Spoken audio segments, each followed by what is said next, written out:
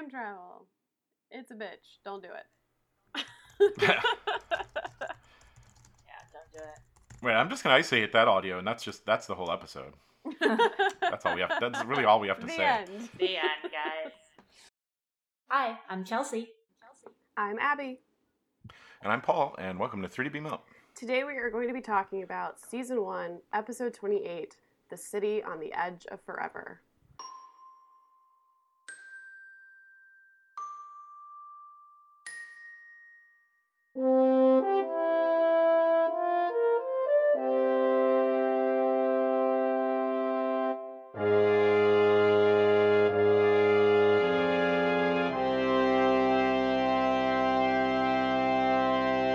So, Abby, you remember in 2015 or 2016 when you were guesting on a different podcast and we said, hey, we should do some TOS sometime. And then 2 years later in 2018 when we did that thing and recorded it, and then 2 years later when we finally got around to mixing it and listeners got to hear a bonus episode. A completely episode. different podcast. Yeah, but it only took us about 4 years to get that one mixed and on air. Honestly, I'd kind of forgotten we'd even done it for a while, and then... Yep. And we chose this episode because, boy, City on the Edge of Forever is the greatest a very nice episode possibly of all time. That's interesting. Well, because it's a different strategy than what we picked when we tried to do the podcast of the three of us, right? We purposely picked a bad episode. No, we didn't. Well, this was always just meant to be a bonus. Oh, no, we randomly pulled Castbox. We randomly did that. Oh, we did? Yeah. Yeah, I think Before so. We've randomly... And then we just put it back in. Yeah. Put it back in. We've randomly done episodes the whole time. Oh, I didn't That was remember. our whole deal, Chelsea. Yeah, but I didn't remember we did that And we for just got Cat's weirdly lucky on Where No Man Has Gone Before. That one was crazy luck. Yeah, that we it was. drew We've had a couple of unofficial those that have been second really pilot. timely. Yeah, boy, we got all the racist ones out of the way. Well, Yeah, I not was all like, of good them, luck but with that. we got a few of the racist ones out of the way in a row, but Yeah, that was there's nice. more. There's always There's more. more. But this episode, while it does have a terrible racist moment, is still the greatest episode. It's I love fantastic.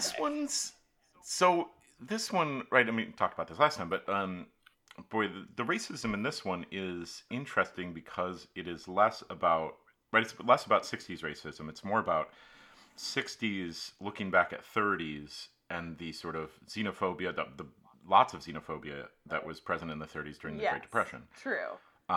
Which is much, much more present in Harlan Ellison's original script, right? Mm-hmm. Which we also talked about. But yeah, at least it's a little better, I think. Yeah, because they're saying, it is better. look but at this bad 30s times. Yeah, but it is obviously terrible when the policeman shows up and Kirk is like, sure. my friend is obviously Chinese. And I'm just like, what?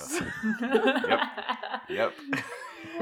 It's still amusing when Spock's like, and the obvious accident I had. Childhood. I loved that. They're like, we need to come up with a story. And Kirk's like, and Spock's like, childhood accident. Come on, man. Like, this isn't that hard. And then the plastic surgeon that was, Yeah, the missionary plastic surgeon. I'm going to take a quick jaunt to Costume Corner really quick right there, since that was the scene where they stole clothes. Ooh, let me get there. Okay. And, boy, but one of the thoughts you always have is like, oh boy, I hope those don't fit exactly right. But they actually do. But they did. In Harlan Ellison's original notes, he has a note and he says please 4 times. He has a script note that says please, please, please don't have them be tailored clothing that always looks so fake. Have them be like a size big or small. And that was completely ignored. Ignored. Summarily they did not listen to that script ignored. note. Because those are tailored Yes, pants. they are. They That look all great, fit them.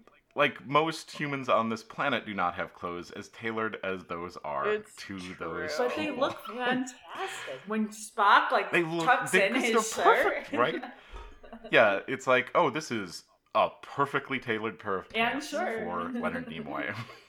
These These are clothes- probably Leonard Nimoy's pants. He probably just brought them from home. It's so true. It's possible. But But if we want to stay in costume corner, Joan Collins' outfits are so great in this. Oh yeah, they're so good. Her clothes are amazing. Like they're actually pretty well period placed, which I am always surprised by whenever they do period clothing correctly. Well, I think the 30s is a time they actually would have had access to more resources and a better idea, especially on a backlot. Exactly. You know, like for sure. Major production studio is doing historical pieces, so for sure, definitely. But it was just I kept every scene just going like, her clothes are so good.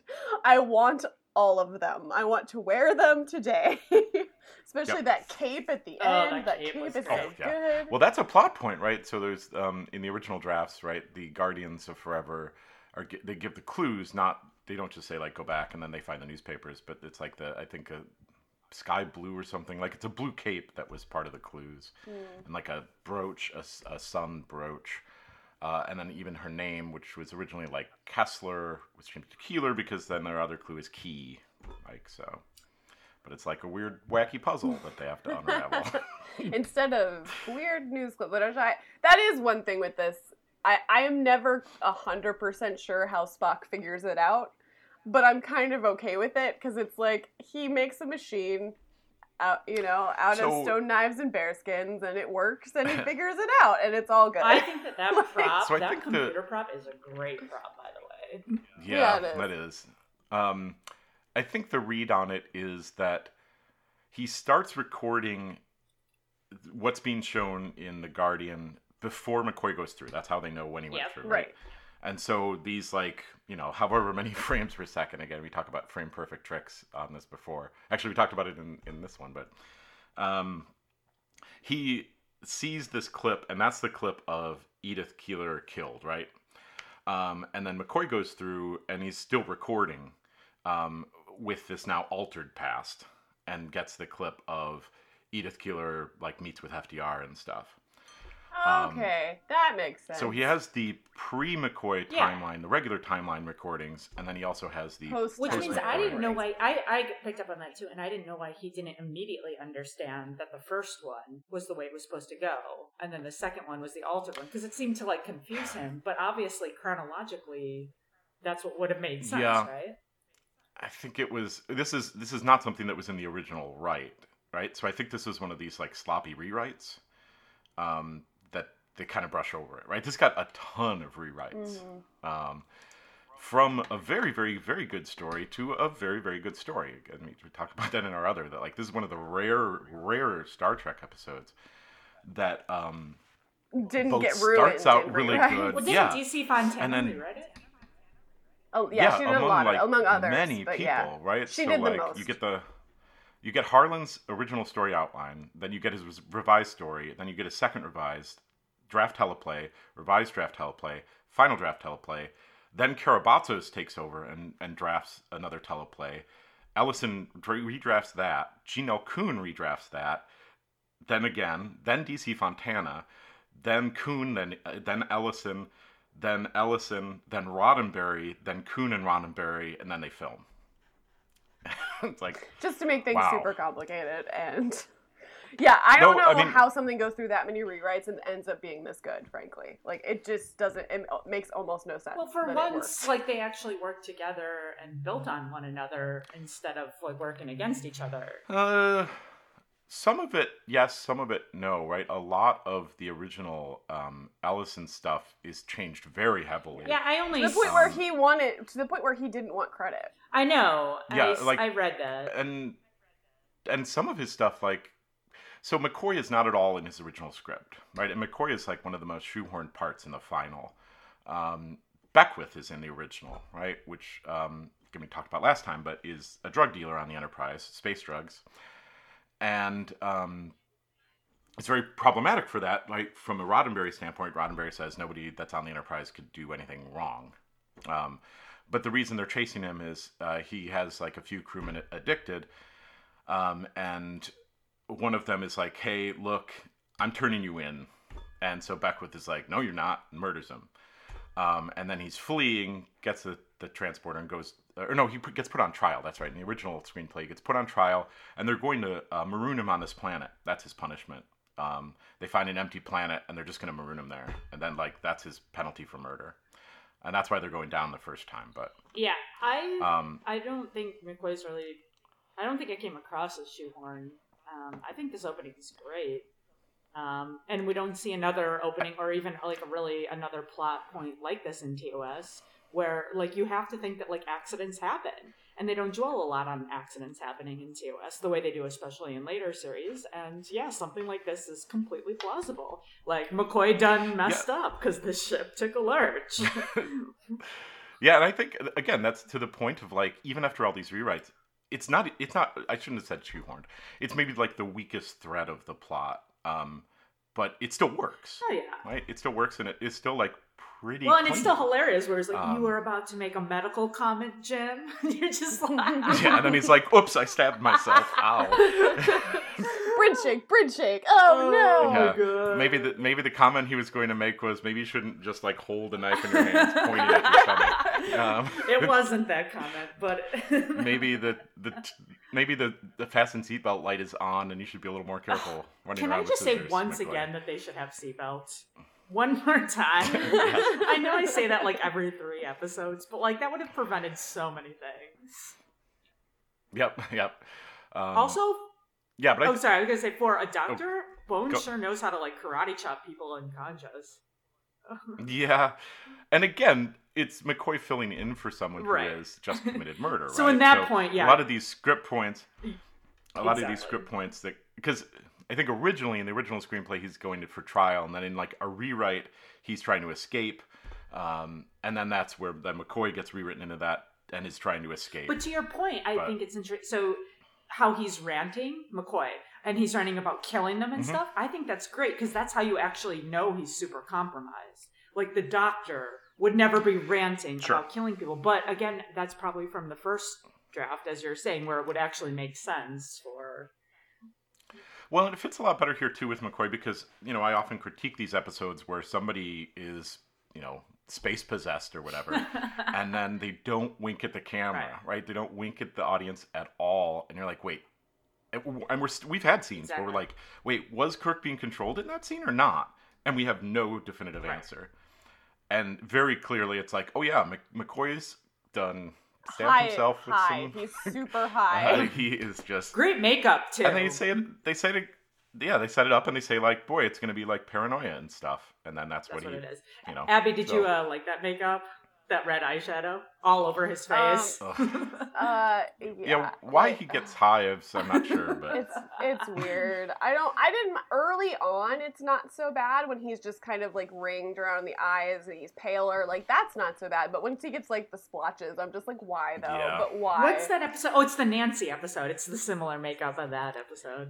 Yeah, it is similar. Yeah. It's... I think the pale and the sweat, right, I think are good sort of beats on that, but yeah, the splotches are like, he must also be allergic Whenever to I this see thing. sweat in TOS, I'm always like, that's disgusting and way too much, and I just have to remember that they were using those small black and white TVs, and it was probably like the right amount of stage sweat for that. But, I mean, we want this to be over the top, right? He just, like, they said, he took 100 doses. 100 times the dosage, right? He super the fact that OD'd he's not on dead this. is pretty shocking. Yeah. Although they're like, real a bad fever- about catching him, man. They're like, Oh yeah, like computer, stop lock this, him in, like just like yeah. contain him. They can lock doors. Like it was right. that part. Like I know it's setting up the plot, and so he can escape and whatever. Yeah. But it's also like, is there no way to like contain him on the ship? Like this seems. I mean, And why is the strap him down to transporter a bed in officer? sick bay? The transporter officer is also working with his back to the door for Yeah. some reason. Which why? And why is there no security And- in the transporter room? And he's also working on putting a position on the planet to be beamed to, apparently. Because McCoy, all he has to do is turn it on. And I also did not think you could self-teleport, I don't right? think you Like, can. Yeah, I didn't think you could either. Yeah, So they gloss over that, but I'm okay with that. It's fine. It's fine. It doesn't matter. They get down to the planet. And With a lot of red shirts, by the way. Yeah. Yeah, lots yeah, of 4. I guess including Uhura. Yeah. But, and Scotty. But Yeah. And Scotty, yeah, why's Scotty No one there? knows. Nobody knows. It's a mystery. But they get down to the sassiest Guardian of Forever. I love Boy, the okay. Guardian of Forever And- so much. I want And we I talked want about him this, to be my right? We friend. talked about this in the other, but in original writing, they were the Guardians of Forever, right? These were actual actors. I didn't know that. These were timeless elders in this city, right? So the original city is this city that they zoom in, they beam down, and then the city is in the distance on like a mountain that they hike to. And then it's like, this is where the temporal anomalies are. These are like immortal beings that guard time. And they have this conversation with them. And then that's where they could have, right? Again, the Guardian Arch is just like so much a jerk.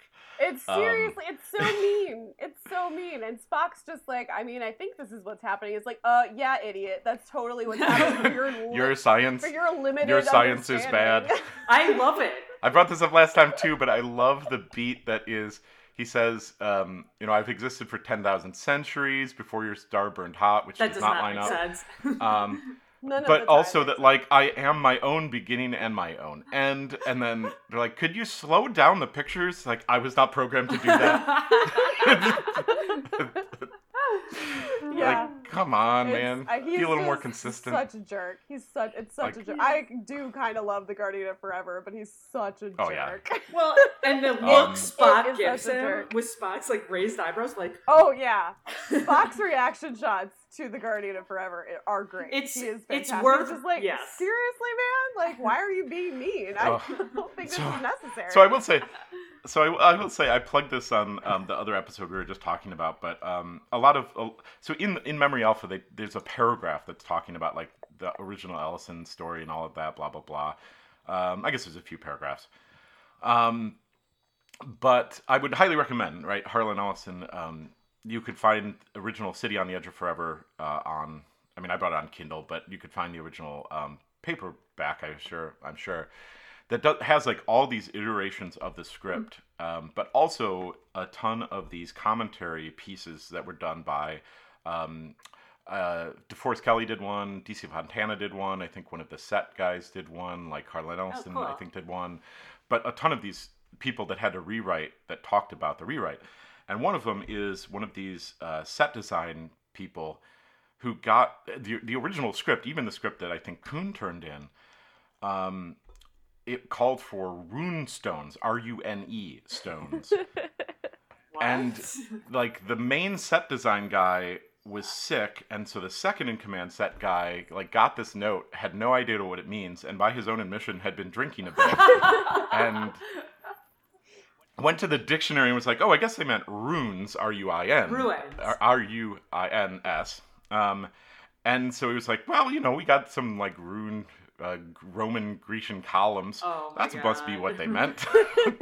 So it was not meant to be a runed like landscape. It was meant to be like a city, and they were meant to be rune stones that were on the Guardian in that draft. And this guy just got it wrong, and they were like, well, we're not redoing that. Well, it's already the most expensive episode in season 1, so Yeah, and Yeah, honestly, so I they think were it like- worked. I guess. no, it's Well, fine. it works It's because totally you've seen it fine. this way, but yeah. Yeah. And again, it goes back to this original draft of like it's supposed to be active, living guardians of forever. Well, but and I read in Memory of, I think, or somewhere, some paragraph that it was like the person, so like people hated the Guardian. They hated like the design of it, and they like looked Space at it rocket. and they were just like, "What is this?" But I actually kind of liked it. I don't know. I liked the mist effect, the mist smoke screen. I do like I do like that effect, but he was not supposed to be surrounded by. No, mutants. but He was it supposed kind to of be- makes sense. Yeah, I mean that part doesn't really make sense.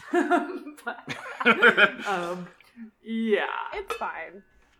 It's fine. Like, I think it's because you don't spend that much time Exactly. there. Like, it works. It's fine. So Yeah, it's one of those we don't make mistakes here. We make happy accidents. And let's run with it. we're out of money. Happy Let's accidents. just make this happen. Yep, happy little trees, and so I guess there's no trees. yeah, are they on the planet when the Enterprise disappears and stuff because McCoy goes back? Are they protected because they're like the Guardian shields them? They're at the center. No, I think they're there. Center of a because temporal they're- anomaly. Yeah, Okay. exactly.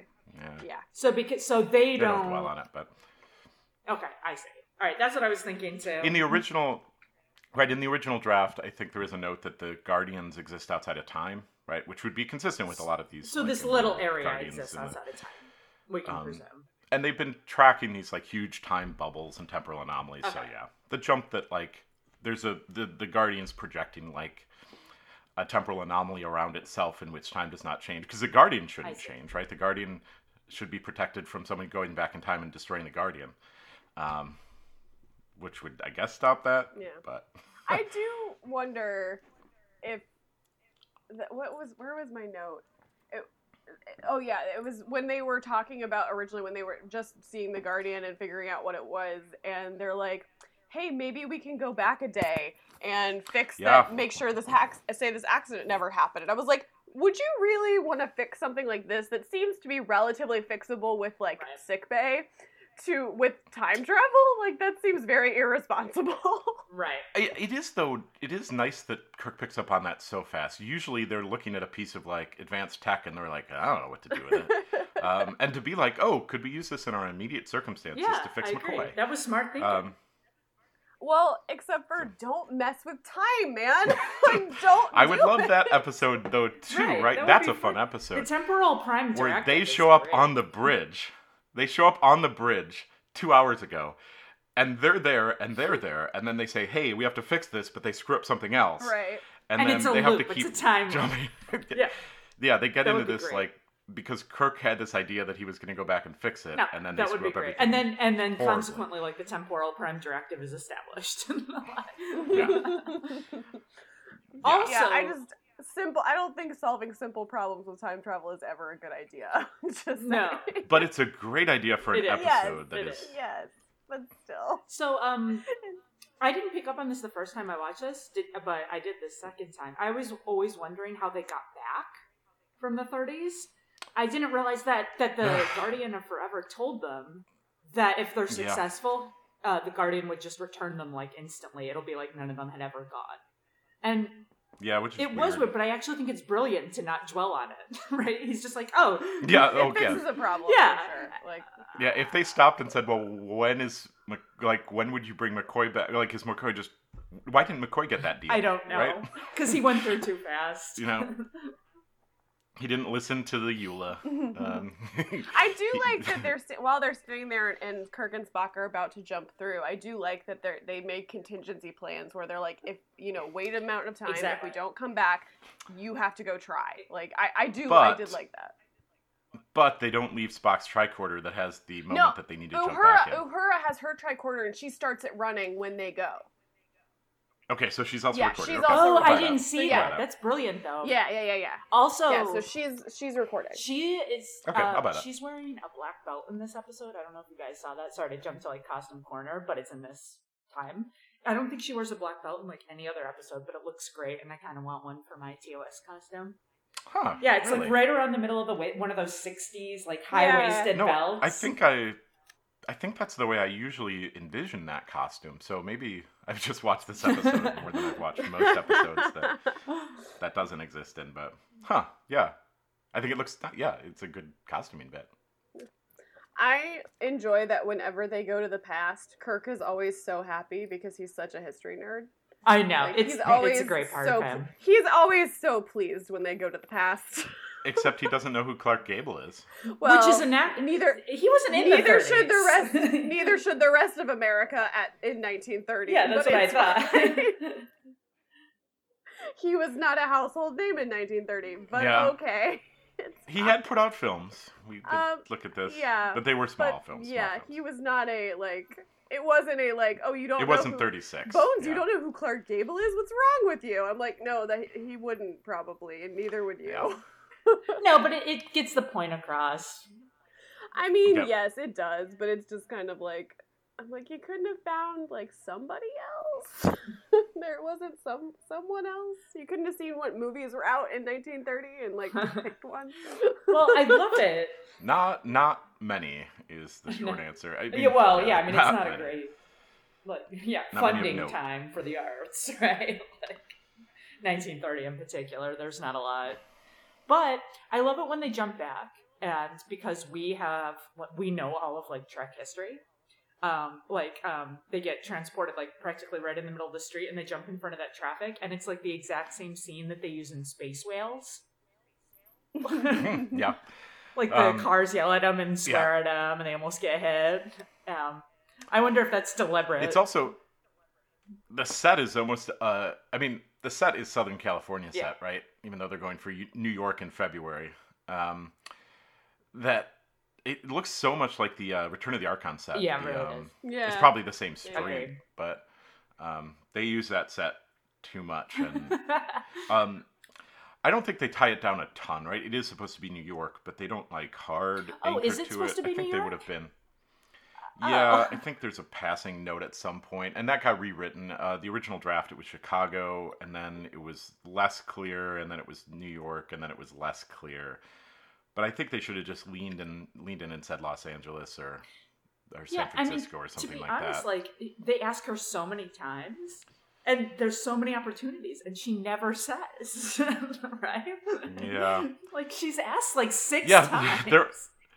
Well, because McCoy's like, the question I should ask is, where am I? But I'm not going to ask it. Well, but it's so McCoy, though, to just be like, you know what? I know things are weird, and I don't want to know. I'm fine. I don't care right now. Do you have a drink, please? Yeah. A mint julep, if you could. Speaking of, I think that since Bones references drinking, I don't know if we want to count that for this episode, but I think it's something to consider. He talks about hitting the bottle hardcore. He would if he had an opportunity, but I don't think he has the opportunity. Didn't, unfortunately.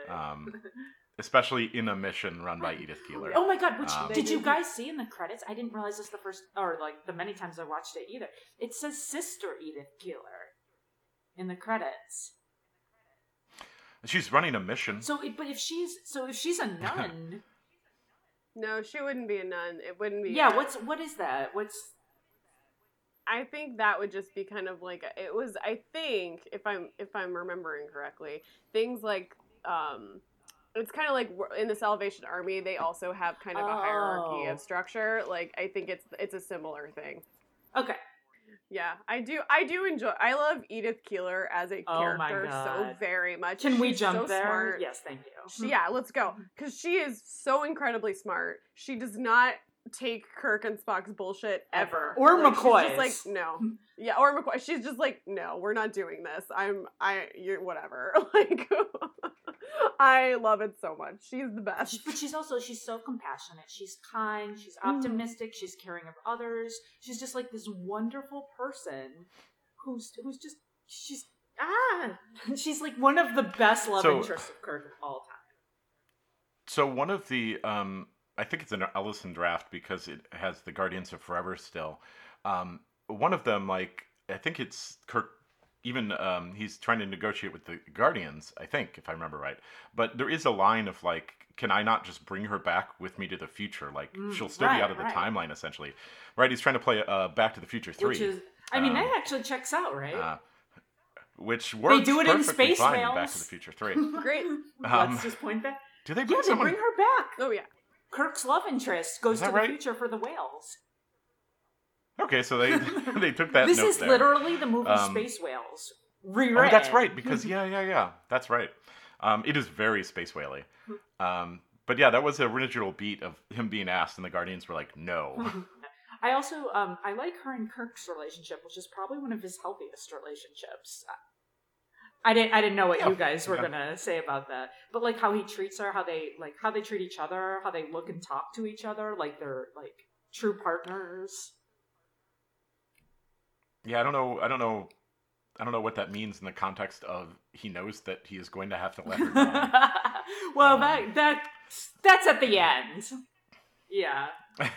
Right. And yeah, that's fair. Speaking of that, like you guys know I hate the plot device of when a woman has to die for the plot. It's obviously not going to pisses me off. Well, but at the same time, right, and this shows more in earlier drafts, but she's painted as like this linchpin in time. And that's what I like about it's like, it. Okay, that she's like this singular focus that like time can diverge here based on her actions. Right, she's not just a plot device. Like she was going to do this great thing that turned into a terrible thing. And they hardly ever let women have that role, right? Sure. Yeah. I don't know that this can't be really considered bridging, I think, because it's not to motivate another character. Her death isn't to motivate somebody else's actions. It really is, her death is because the world will end if she doesn't die. Right. Yeah. Exactly, which is horrible. I mean, Kirk has to make a horrible and when it finally happens at the end of the episode where she gets run over by the car, it is devastating. It is, he can't even look at her. Like, he can't even look back to see what has it's some really great good. It's acting. horrible because it was devastating. His acting, Nimoy's and Bones they're all on right there. Oh yeah, all three of them are. Yeah. We talked about that, so I know Abby's stance on this, but in Harlan Ellison's original draft, Kirk couldn't do it. Spock had to step in and stop him. Kirk tried to stop McCoy and then couldn't, and so Spock steps in and stops McCoy. And so Chelsea, I'm interested in how you like that read on it. I don't like works it as well. No, because I think it has to be Kirk. For several reasons. Like, this has to be his white whale, like his thing he has to overcome. And we have to set up Kirk as being willing to put duty and sacrifice above everything in his personal life, which is a recurring theme for like the rest of the series and all the movies. I think that's more or less what Abby said last time she was asked 2 years ago. But yeah, it's not as strong because like it's needs of the many outweigh the needs of the one or the few. Yeah, exactly. On the other hand, if this was going to be the one woman, that would have been something really powerful. And of all the women he's ever with, I would say this is the one that maybe I could believe that the most for, that he was willing. But I just don't think that Kirk ever, even if he was so in love he couldn't see straight, would sacrifice that many millions of lives for one person. Because he wouldn't do it for Spock, right? And Spock is his one true love. So and so there's a few things that also got cut out of that original script. One of the other big things is this, like, after that there is a scene where Spock visits Kirk in his quarters and has this conversation, and they have this back and forth of like that Spock sees his sadness, and they go back and forth a bunch of times. That stayed in the drafts for quite a while.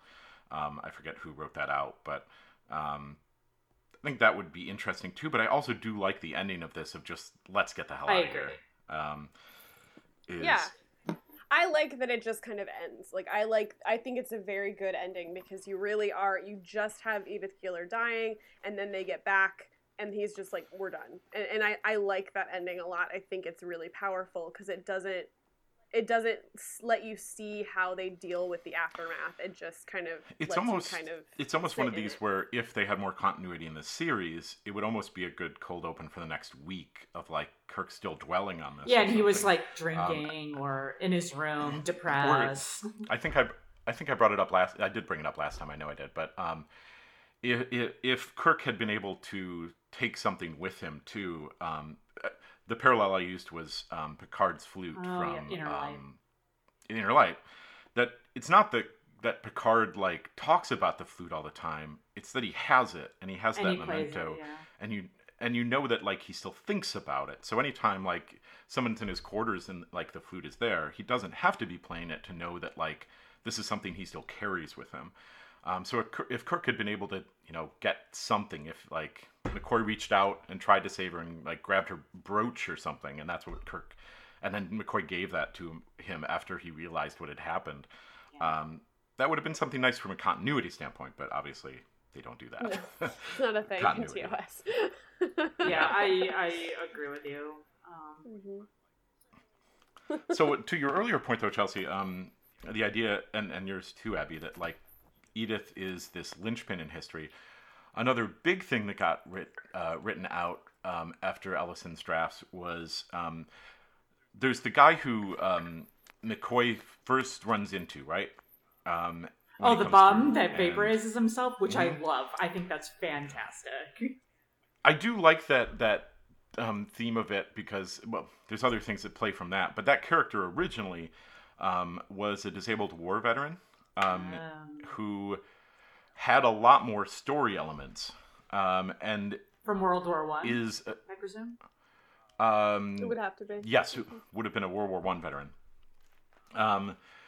And who is also homeless, right? Also out there, but who sacrifices his life and who is killed by someone. I think it's Beckwith, right? Because Beckwith's still in the story, is trying to shoot Spock and Kirk, and he like throws himself in front of the phaser and is killed, but Beckwith gets away. And when they get back the first time, they talk about like Keeler is so important to the timeline, and they say everything is exactly the same way it was. Right. And Kirk has a line of like, what about Trooper? Like, he died. Was he not important to the timeline? And the Guardians say something along the lines of like, not enough. Wow. And like they struggle with that of like, that's not good enough. Like, he mattered. But then it sets up this contrast with Edith as well of these differences. But there was this other theme about like war veterans and all these sorts of things that was also a good. That was probably one of the better parts that got pulled out of Ellison's writing. Some of the stuff, it's like I could see why that got rewritten, but I think that would have been a good one to have in there. Yeah, I do love that whole scene. I love it when McCoy comes back. I like the milk person. Yeah. I like the bum like dropping the milk. I like it when he dissolves himself because then you get a little idea as to like just the beginning of the dangers of time travel, right? Well, and the idea that like as soon as it's very much a Prime Directory sort of Prime Directory, the place where you look for all the telephone numbers you need. Prime Directory, space phone book. It has a lot of Prime Directive beats because it's this picture that is why you don't give less advanced species advanced tech, because as soon as like they beam down and they're like, oh cool, this advanced race has time travel, let's use it, and they wipe out their whole history. And as soon as they get down there and this guy finds a phaser, he's like, oh cool, what's this? And he immediately vaporizes himself. And the phaser too. There is it's like there's a theme there that they could have hit on and been like, that's why we Prime Directive. But they don't. Well, McCoy doesn't know, right? He's unconscious. And speaking of, that's like some of the best acting of DeForest Kelley. And him like... Yeah, that scene's great. Him talking about like the hospital and like people being sewn up. And then like he starts crying and you're like, you are just fantastic. You rarely get to see his acting ability. Yeah. It's one of those where like I really would have loved the Beckwith art to still be in there, but McCoy does fit in there well. I think he's, having not really known about the alternative script, I didn't even notice that he might have been like awkwardly placed in. Yeah, I think you would really love reading some of these early scripts. So I'm sure I recommend would. You pick those up. But, it's a long. It's hefty. It's cheap too, but it's a lot of rewrites that this script saw. It is a lot of rewrites. Yeah, that checks out. Do you want to talk about some of the amazing, and this seems like DC Fontana rewrites, although I could be wrong, some of the amazing Kirk-Spock interactions and banter? Like where Spock asks for 5-6 pounds of platinum and Kirk just looks at him. And he's like, I spent our $5 on this. It's like 50 cents. So we can eat.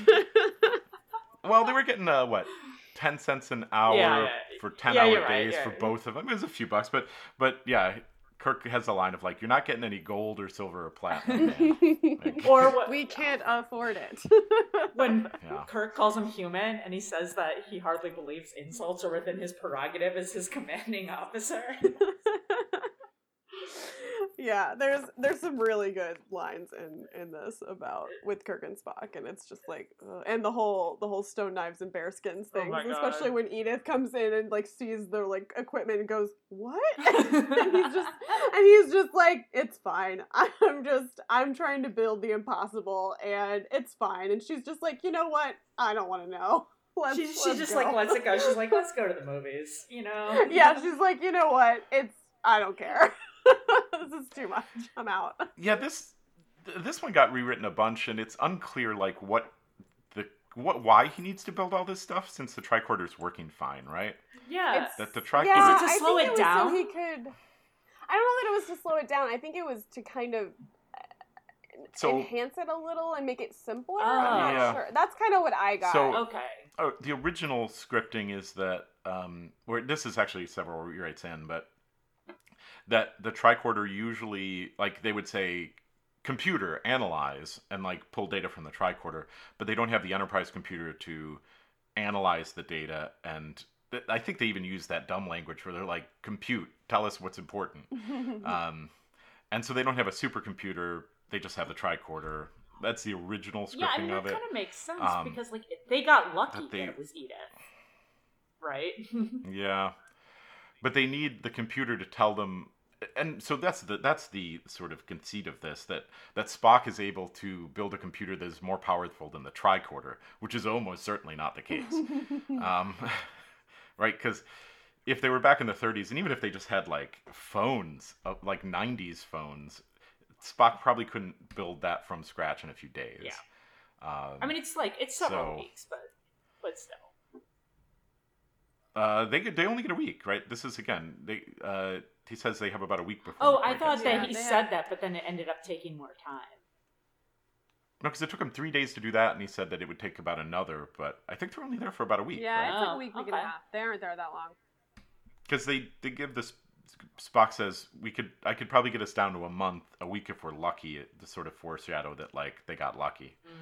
But I don't think they're super clear on it. But no, it's not a super clear timeline, but it doesn't really matter, because it's just because they get there before Bones, so everything's fine. They figure it out. They get back right when they left. Yeah. So. Yep. And it's like no time has passed at all. But so much happened. Also, Spock apparently knows how to pick lots. That's not out of character for Spock. No, he knows all sorts of things. I love that. He has weird habits. He has some weird hobbies. It all works out. It's fine. I do really like Bones' scene with Edith when he's starting to feel better, and they're talking about things, and I think they have a really great interaction and a really great chemistry together. I think it's a really sweet scene. I agree, and it's really healthy, and it's not like sexualized as like female it's scenes not. Often are. It's not creepy. It's not. It's great. It is so lovely, and they're just kind of a little bit jokey, but also like it's gonna be okay. Like they would have been good friends if they had continued. Yeah. For sure. It was a lovely scene, and I really enjoyed it. That because I don't believe in you either. This is line. Yeah. And then later on that I have decided you at least are real. I'm not so sure about the rest of this, but you are probably real. Oh my god. Oh, it's good times. This is great. I also love all the Kirk Spock. As you guys know, I'm always looking for that. But this line about how you're at his side as if you've always been there and always will be. And I also love the scene where Kirk admits his love for Edith, and it's, I believe I'm in love with Edith Keeler. Spock looks at him. Edith must die. Yeah.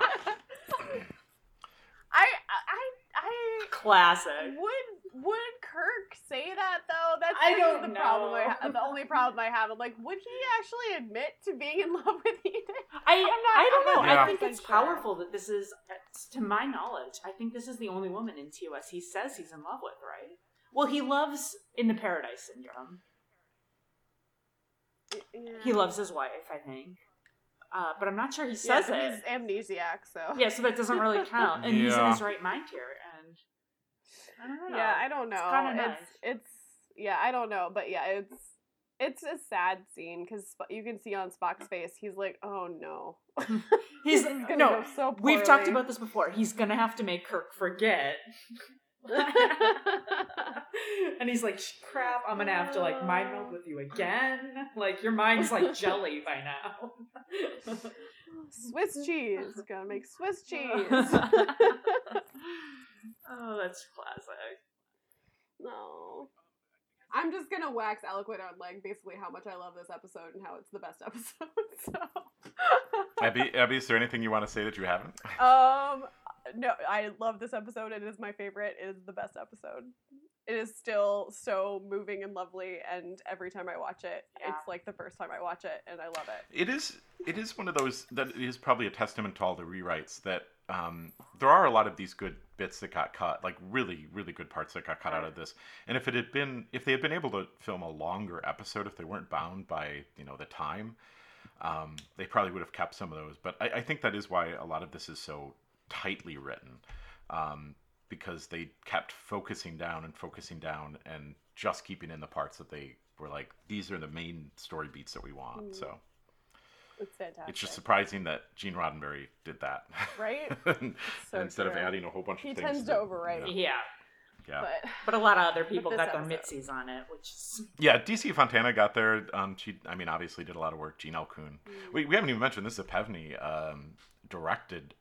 Gene L. Kuhn produced. Harlan Ellison written. Like that's very hard to screw up. Hard to beat. Yeah, because the direction was also very, very good here. It was. We've been talking our way around it, but it's very in addition to the top-notch acting, really by everyone. Yeah. It's just a great episode. We're all in agreement. You really can't beat this. No, not in TOS. That's for sure. Well, whatever. Anyway, let's play some bingo. No, wait. We got to rank our villain, right? Wait, which do we do first? This one. What is the villain in this? It's time travel. I've thought a lot about this. It's time travel. Is it time travel again? It is. So I think it's. Why do you? So I think I'm going to pitch a few, and I'm not 100% on it. But I think in almost the chaotic neutral way, the Guardian of Forever is the antagonist. Right? Yes. He's this Loki or Puck, he's sitting there like, hey, why don't you try out this thing that I have? And it'll be fun. And just, he doesn't care. I'm gendering the Guardian Forever. The Guardian Forever doesn't care if you go back in time and erase your history, right? It doesn't care if you go back in time and make sure everybody gets ice cream. Super chaotic neutral. Just have fun with it. Monkey paw sort of stuff, right? Yeah. That you're probably going to screw it up. But the Guardian's not trying to help them. He's not trying to hurt them. No, he's just having fun. He's neutral, and you're right, chaotic neutral. And so I think that is an antagonist here.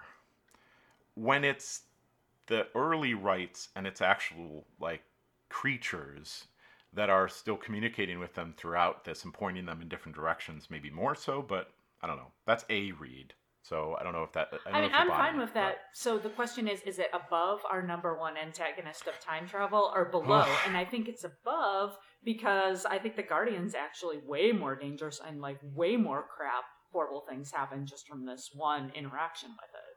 So the potential is actually a lot worse here. And not just the potential, but what actually happens is way worse.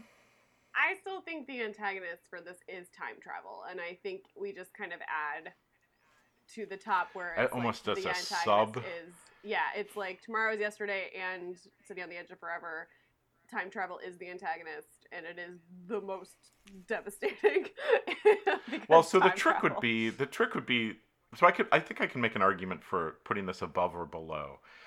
I think the trick would be that this is, and maybe it comes through in earlier rights stronger, this planet is a place where, the time, flux of time and all of this, meet. This is a central pivot of time in the galaxy. Sure. And so the read here, and that's what the Guardian kind of... what we talked about, that Edith Keeler is this linchpin event. And it's not that, in Tomorrow is Yesterday, they get sent back to just some random day and then they screw things up. It's that the Guardian sends them to these places that are already fragile. And so the Guardian is, again, in this very chaotic, neutral way, being ooh, here's a place where, essentially putting you into a china shop with a bat. But does the Guardian really... have because the Guardian didn't ask McCoy to jump into the time stream, it just kind of and I didn't find the Guardian encouraging them to mess with time. He was just kind of saying, this is what I do. I see the Guardian of Forever more very neutral, not chaotic or anything, just very neutral. Sure, true, neutral. Yeah. I would say the trick is that maybe the Guardian is showing linchpin events. That's what I would Yes, thought. that I could see. There wasn't a picture in there of like some guy on a Tuesday sitting in a coffee shop just like browsing the internet, Right? You know, or the equivalency. And they go back and they're like, wow, this is a really boring day in a boring city, and Nothing happens. we could kind of do anything we want here, and nothing is going to happen. So there is that idea that the Guardian, whether intentional or not, whether malicious or not, has a focused beam on linchpin events in the time stream. And for that reason, I would put him above time travel.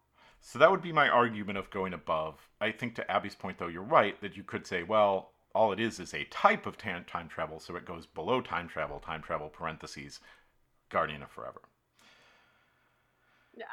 I don't feel super strongly either way, but yeah. We're all in agreement that it's basically the top of this list, though, right? It's above or below time travel, yeah. And it's because it's basically the same thing. Yeah. It's a form of time travel. Are we saying it's a more focused, more dangerous That version? would be my vote. Or it's... Yeah, I'm kind of leaning there, too, that... So, but, I mean, it's time travel. All right, put it in. Guys, we got our most dangerous antagonist this week. And that might stick, right? Yeah. That really might stick. Yeah, we'll see. I mean, we're about I think time halfway travel through. is always going to be really high because time travel is dangerous. Yeah. Let's play bingo. Let's play bingo. So I'm going to toss out a postulate here. That this is one of the most watched episodes, right? Mm-hmm. Agreed. And so a lot of these things that happen in this episode, like Kirk falling in love, or like McCoy saying, I'm a doctor, not a psychiatrist, and you know, all this that sort of banter between Kirk and Spock that we see in other places, but is pronounced here, right? This is one of those episodes that drives that prototypical feel of what a Star Trek episode is. And so by virtue of that, it has a lot of tropes. Right? It has some, but perhaps not as many as I would have thought. I mean, Uhura's in it, Sulu's in it. Scotty's in it. Spock probably says fascinating at some point. They time travel. Their communications don't work, right? There's a captain's log without a star date. Captain's log, yeah. There's probably a recurring actor, but maybe not. I was wondering about that. I was wondering about some of the extras on the bridge, but Abby will tell us. Yeah, so there's a decent number of things in here. Earth history is referenced, obviously. Yeah, it's going to be one of these where, like, you know, we've had this a bunch of times where you have 50 and then it had to be Klingons or Romulans or something. That's never going to Yeah, we did get time travel, which we have needed before. But I'm going to still say no, because I just don't think there were that many. I'm going to say yes. Okay. I have a few clarifiers. I think I know what one of them is, but... Possibly. Space powers, like Guardian of Forever? Total space powers. Absolutely. Yeah, that is the definition, yeah. Yeah, I kind of, yeah. Although I love, again, let me just say, I do absolutely love that out of one side of its mouth, the Guardian says, I'm super powerful, I am my own creator, and then the next, when they said, like, can you do this one thing? You're like, oh, no, definitely not. That's definitely Sorry, not a thing. I can't slow down images, guys. Let's not be unreasonable. Cannot slow down. Let's not get crazy. Like, whoa, back it up. It's true. All right, then a historic figure shows up. Do we count, like, the newsreel footage? Yeah, FDR. Kind of FDR shows Well, up. FDR and Hitler kind of is there, yeah. like, but they aren't characters. It's not like when they're Lincoln not in shows costume, up. Right? But it doesn't matter because the language just shows up. I thought you were going a different way with that. The argument I thought you were gonna make is, in this canon, is Edith Keeler a historical figure? Because in the Prime universe, universe that is created by McCoy going back, she is a historic figure. The second tier universe, right? She is a hugely important person in that time stream. But it doesn't matter because FDR and Hitler show up, and that's the language. But they're not. But they're not actor characters, which is why. Yeah, but what does your language say? Historic figure shows Abraham up. Lincoln shows up and talks to you, right? Not our characters, so they show up. Well, but that's not. You guys can't argue one week that like the language is what we're going to be basing it on, and then change your minds the next week. Yes, I can. No, we've never had. We've never had that square used for something that wasn't like Abraham Lincoln shows up in a chair on the view screen. I don't think that's. And that's usually, true. and we usually count it when like somebody from Vulcan's past shows up, somebody from Earth's past shows up. We don't often count it as. Has that ever happened though outside of the Savage Curtain? I don't know. Or is Savage Curtain like the only episode where that would? There are so few episodes with historic characters referenced. I mean, and like Hitler was shown in the news. Yeah, I mean, it's Savage Curtain, right? It's Savage Curtain is the only one I can think of. I think I'm strongly for Chelsea is convincing me just a little bit past the 50% mark. Preponderance. That's all I need here. Yeah, and I think the fact that there's also that secondary argument that in this other timeline, Edith Keeler is a historical figure. Yeah. I think that's enough to get me across the finish line. That's fine. I have no strong feelings. Do you have more clarifiers? I do. So Scotty and his engines. That's the one I was thinking about. Really early on. He does. There's not a lot about it, but he does like kind of reference like. I love that. It says like the nacelles. The nacelles cannot take much more of this. I love it. I love that we have identified the fact that he always has codes, and he never says the thing we want him to say. He says these codes. and it's really close. He could have been written to say the engines can't. If his line there was the engines can't take more of this, we would have said, yeah, that fits. But he says it this other way, and that is now we have said that is the spirit of that square. Okay. So yes. All right, that's cool. That makes me really happy. What we should be creating is a list of all the times Scotty doesn't say the engines can't take this, but he says something. But he says it some other way. Close. And then my last clarifier. So Bones has the line, "I'm a surgeon, not a psychiatrist." Is that close enough to "I'm a doctor, not a bricklayer"? I think so. Whatever. But you know me. Yeah, I've fought Chelsea on this that it does have to be pretty precise, and I think this one is again in the spirit of it. Okay. Because I'm a doctor. He is saying I'm a type of doctor, not a type of some non-doctor. The times I have fought against it in the other times, I think have been where he just says, I'm not blank, without saying, I'm a doctor, not a... And he even gets that smirky little look on his face, like he knows he's doing a cliche. Yeah, he does. He like kind of looks... He knows that That's fine. I can get behind it. It's cool. I guess we can have arguments for, is there a Kirk speech when he's talking about like someday 100 years from now, 200 years from now, I love that whatever. part. We'll write a book and blah, blah, blah, blah, blah. Is that a Kirk speech? It depends how we define Kirk speech. I don't know. I debated whether even to bring this up, but why not? You know me. I'm always in favor of giving us squares. Do you know what that makes me realize is that like a whole bunch of Kirk speeches got written out of this episode. Probably true. Because I was like, wait, what about that? I'm like, oh no, that's no. Oh, it's just in your mind. Like, no, yeah, like I'm having trouble separating out all the like prior drafts, but no, there were a lot of drafted Kirk speeches in this. Wow, and they all got cut. Is there not one at all? There's really not. He doesn't have any. Like There's the time he talks to Edith. Yeah, the closest he comes is that conversation with Edith where... He's waxing poetic on the future. Yeah. I'm not sure... I'm not sure. Yeah, I mean, he's telling her about the future. He's painting an optimistic... The camera zooms in on him, right? He's painting... Is there soft music? Probably. I think there is. It might be diegetic. I think those are my checkboxes. Zoom in, soft music. But I will say, guys, while we're on this point, that not having a Kirk speech at the end is way more powerful in this instance. Oh, yeah, for sure. Yeah. Some of these Kirk speeches that got written out of him in the quarters have some, like, super powerful lines in them. Again, I gotta read these. They don't... You gotta read these, like, yeah. I had one in here. Actually, I talked about it in the bonus episode we had up. That I quote a bunch of these, but, like, he has a long Kirk speech at the end that is, like, very good. And a lot of it is about Trooper, right? Which got written out. Once you write Beckwith out, you have to write Trooper out, essentially. So, gotcha. Yeah, like, it is a brutally good Kirk speech at the end there. But any more clarifiers? Okay, well, that ends clarifiers. Okay, that was a lot that we just gained, so now I kind of want to change my vote, but too bad, Chelsea.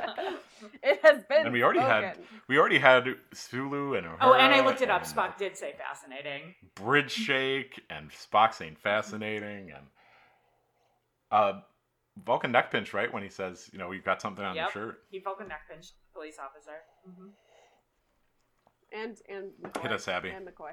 Oh yeah, we are one away. Damn it! One away. At least I'm victorious. Abby, this table. We needed weapons to not work, and then it would have been. But the weapons actually worked specifically. They work specifically. Yeah, the weapons work perfectly fine. There are quite a few, and I think I agree with Paul. This is such a foundational episode of Trek. I think a lot of them even kind of come from this episode, and we do have several that weren't on the sheet. So like the bridge shakes, the away team's trapped on the planet, Spock saying fascinating. Like those weren't on the sheet this time. Okay. But we have time travel, recurring actor, Vulcan neck pinch, captain's log. Space powers, Kirk makes out with someone, ancient Earth history is referenced. Absolutely. And then all the ones we talked about. So, there were a bunch. It's just, we needed one more. We needed one more. And it was one that specifically totally worked in the episode. Yep. So.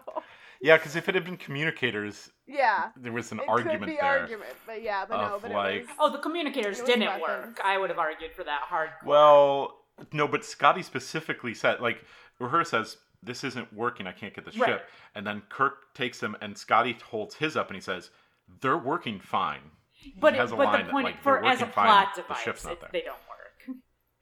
Yeah, but I would have argued on that one. Well, we would have fought to the death. I'm glad I wasn't there. Yeah, anyway, all right, let's see. Well, we can only go downhill from here, you guys. It's true. So let's see what... I don't know, we could get I hope Spock's brain. It's Spock's brain, because that would just be great. I agree with you, Paul. The juxtaposition would be pretty 100%, good. guys. I'd be into that. But let's find out what we're watching next time. Oh my gosh. Let's see. Oh, I'm so excited. What is it? Hold on. Trouble with Troubles. I mean, I hope it's not too... we don't burn such good ones right away. We've put in our time, Paul. We deserve another We've already done Devil in the Dark. Boy, what else is left out there Abby would be this happy? Huh. It's got to be Tribbles. It is Tribbles. Holy cow. I knew it. Did you see the way I called it? Tribbles. To protect Abby, the were those station. stuck together or something? No, they weren't. To protect a space station with a vital grain shipment, Kirk must deal with Federation bureaucrats, a Klingon battle cruiser, and a peddler who sells furry, purring, hungry little creatures as pets. Yes. Okay, we still have Space Seed out there. Yeah, Space Seed is still out there. It's still out there. There's at least one more. And probably a few others that I'm forgetting about. But boy, that's 2 in a row. Big ones. So dear listeners, you are welcome. We have earned this. We have earned it. We have earned this several times over. I'm very excited. There have been some rough episodes we had to watch, you guys. There have been, especially I feel like recently. So I am super jazzed about this. Okay, listeners. Don't forget to follow us on your social media of choice if you desire at Beam383 to beam up. You can find us. We trust you. And we will see you next time with Trouble with Tribbles.